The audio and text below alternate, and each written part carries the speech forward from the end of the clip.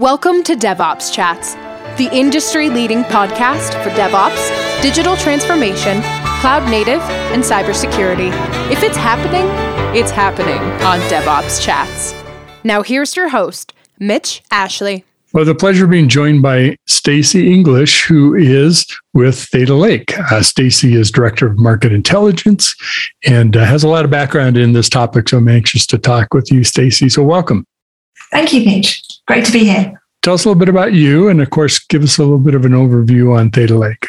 Sure. Hi. So I'm Stacey English. I've been in financial services regulation for 25 years. So I've been a former regulator and a practitioner in banks and insurers. So I very much speak as someone who's been in the shoes of our customers at Data Lake.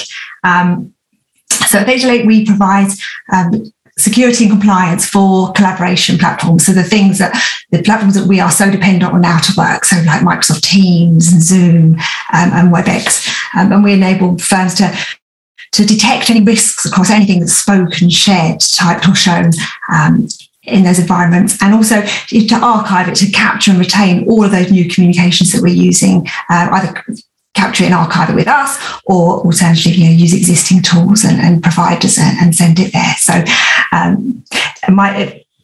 prior to joining Data Lake, I was with Thomson Reuters. I headed up their regulatory intelligence team. So I was providing news and insight and industry research to financial services firms right across the world. And that's a very big part of my role now at Data Lake, making sure we've got the regulatory insight and the market insight so that our products and our content really helps customers with their compliance and security. And we know that's a changing landscape, just like remote work and, the tools that we've been using. Well, to that point, I've had other conversations with folks from Data Lake, and, it's an interesting market given the rise in, rampant use, great increases in digital communications, collaboration, Microsoft Teams, Zoom, you name it. We're using all kinds of tools to do collaboration. I know you just came out with a new version or a recent update to some research that you've done. I believe the prior version was done prior to the pandemic, February 2020. So I'm curious, maybe tell us a little bit about what that research was, what you're looking to learn, maybe what some of the new insights are. Absolutely. So the research started in 2018, so way before the pandemic, and already that transformation was starting to happen with the move to collaboration tools. And of course, the pandemic has absolutely accelerated that. So the latest results show a very different picture. This took place in the second quarter of this year. 100 technology practitioners within financial services firms took part. So some really good insight to understand how they're using these tools and where their pain points are and what they see as the challenges. So we asked lots of questions and got some validating some things that we were seeing and hearing from customers, and also some surprises. So I think the biggest thing that we've seen is just how dependent we are on these tools. So 91% of firms have multiple systems, so not just one collaboration tool. They're using 2+, and actually 2/3 are using between 4 and 6. So they have multiple tools in place, and that's because of different geographies and business units and using them in different ways. So of course, firms have had to roll out these platforms so they can actually stay productive and connected in this new environment. But it really had to do that without thinking of some of the consequences around the regulatory aspects and security aspects. The focus has been on making sure we can actually continue with our businesses. So that is a challenge, because the tools that they have in place to actually protect these communications aren't necessarily built for the way we communicate today. So they have lots of controls around email, that sort of thing. But when you're talking about video and chat and screen share, it's a different type of control that's required.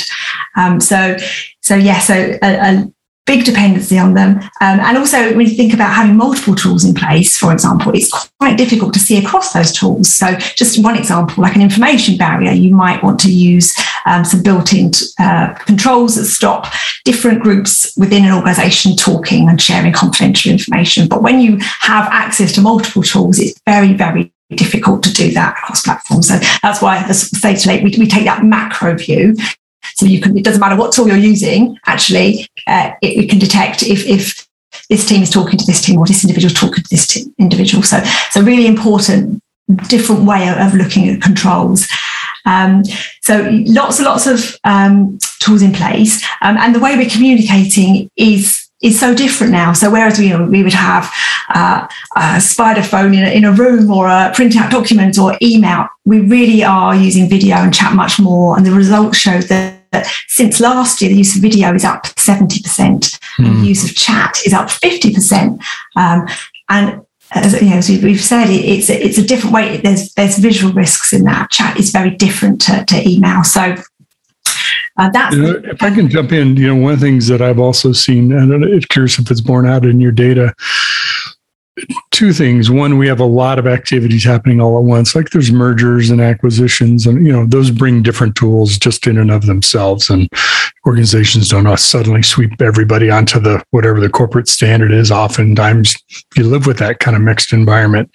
The other is, in the digital world, we have less a physical environment that dictates the kind of conversations that we have. Like organizations might have an office location where they have private conversations with HR, or an executive war room, executive meeting room. Well, that could all happen on Zoom, or on a Slack call, or on Google Meet, or whatever, Microsoft Team.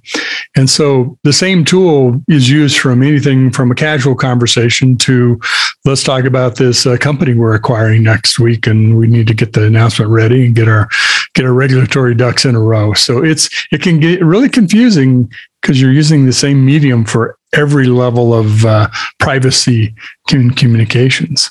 Absolutely, yeah. And there's a couple of things there. One is it actually increases the risks, because what would have happened in a closed room can actually be now recorded. I could have a camera in the background. I could be taking a screenshot. Mm-hmm. So there is that extra layer of security required. And also regulators expect the same robustness of controls. So it doesn't matter to them whether you're in an office or dealing with customers through a screen. They expect the same levels of supervision and the same levels of monitoring and protection of data. So organizations do have to contend with that.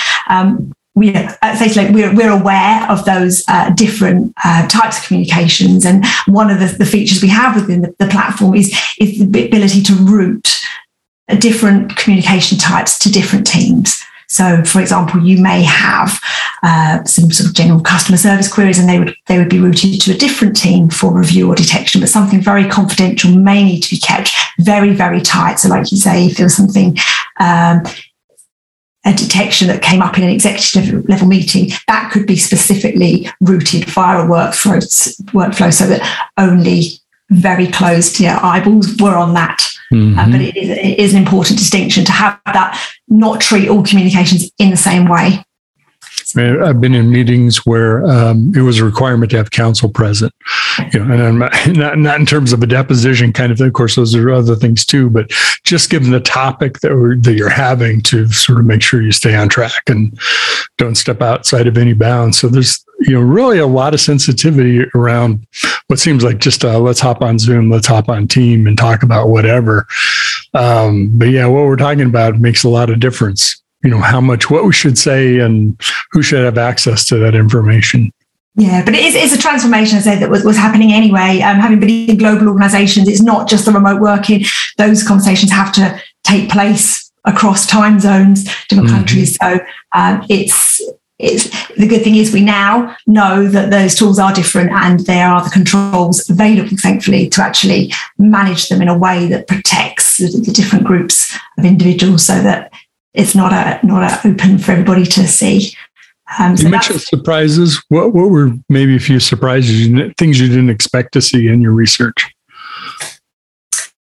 Well, actually, I mean, the biggest concern for us, it's something that we're hearing, but to actually see it kind of in the responses, was that 83% of customers are actually, customers and the industry is not leveraging all the capabilities of the platforms that they have invested in. So they have rolled out these really helpful platforms, but they haven't been able to use all the features because of those concerns around security and compliance.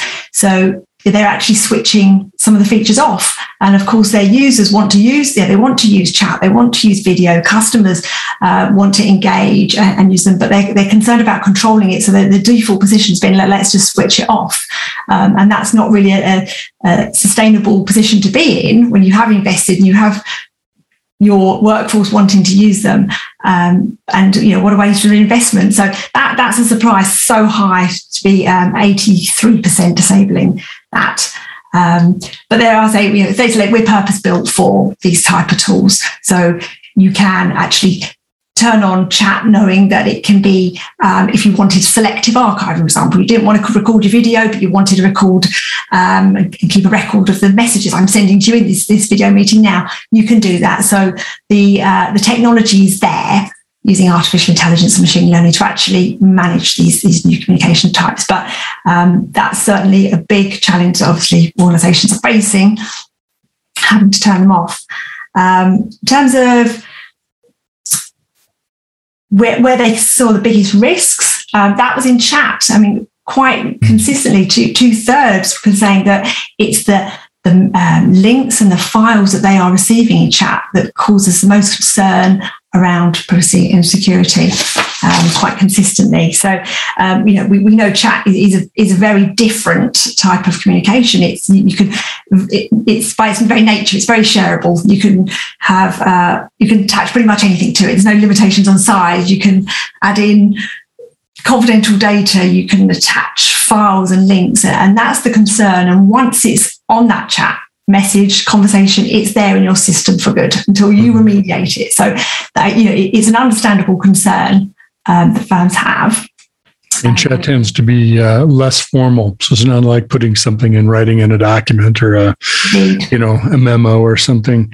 Is this driving the need for new forms of discovery kind of tools? For when organizations have to meet complaints on something, or maybe they have to provide evidence with a party to a lawsuit or something like that. Because now you're talking about all of these electronic platforms where communication is happening and information is shared. Yeah, absolutely. And that's a very important part, the discovery part, the ability to capture those records and, to retain them, pull that when you need to, whether that's for an investigation or a complaint or for a regulator or for your internal audit teams. So, yes, I mean, they are informal, and the way that our home and work environment is blurring so that our conduct can change. And the fact that you can attach GIFs and you can change the meaning with all sorts of emojis, and you can like things and dislike things and angry faces and winking faces. And that's really hard to capture. And you need that because you need to understand what was it in context. Added to that, it's very, very hard to recreate a chat conversation. So if your tools are built for email, each chat is not an email. So to try and stitch that all together to say, okay, well, across time zones with multiple people involved and a chat that went on for years and years and years and had GIFs and images attached, very, very, very difficult. So thankfully at Theta Lake, the team have been clever enough to actually stitch that together and build an interface that shows that chat as if it was the original chat. So it's very, very easy for for legal purposes or whatever to actually review what happened in context.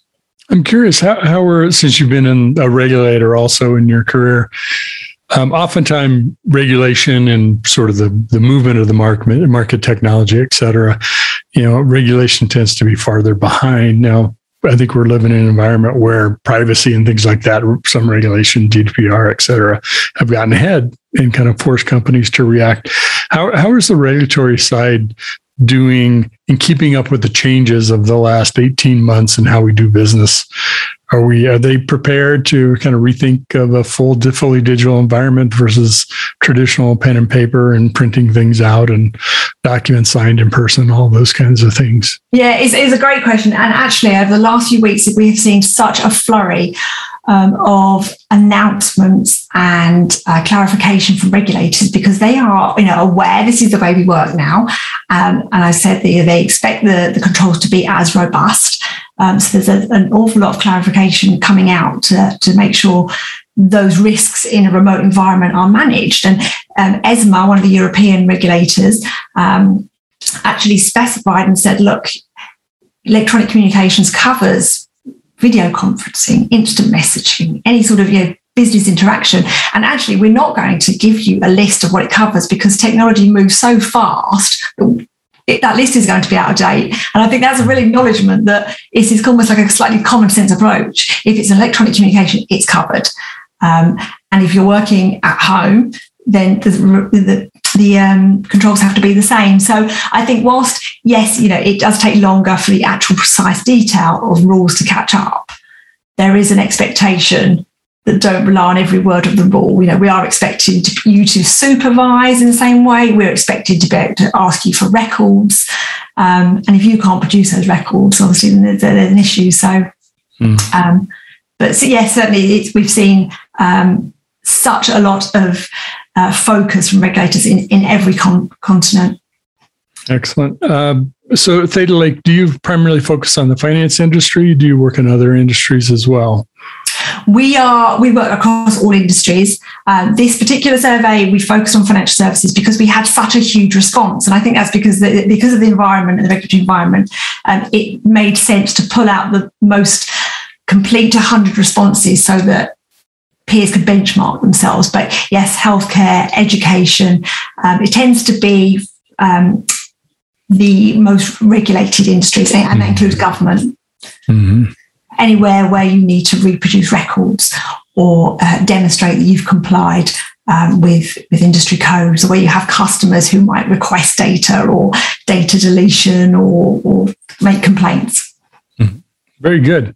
Well, fascinating research, very timely, of course, with all that's happening. Where can folks find out more about Theta Lake, Stacey? Well, we have a website which tells you all about what we do. The survey can be downloaded there too.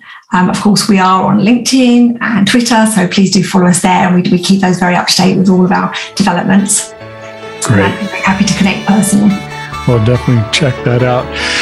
Stacey English, who is Director of Market Intelligence with Theta Lake. Thanks for joining me today. Thank you so much.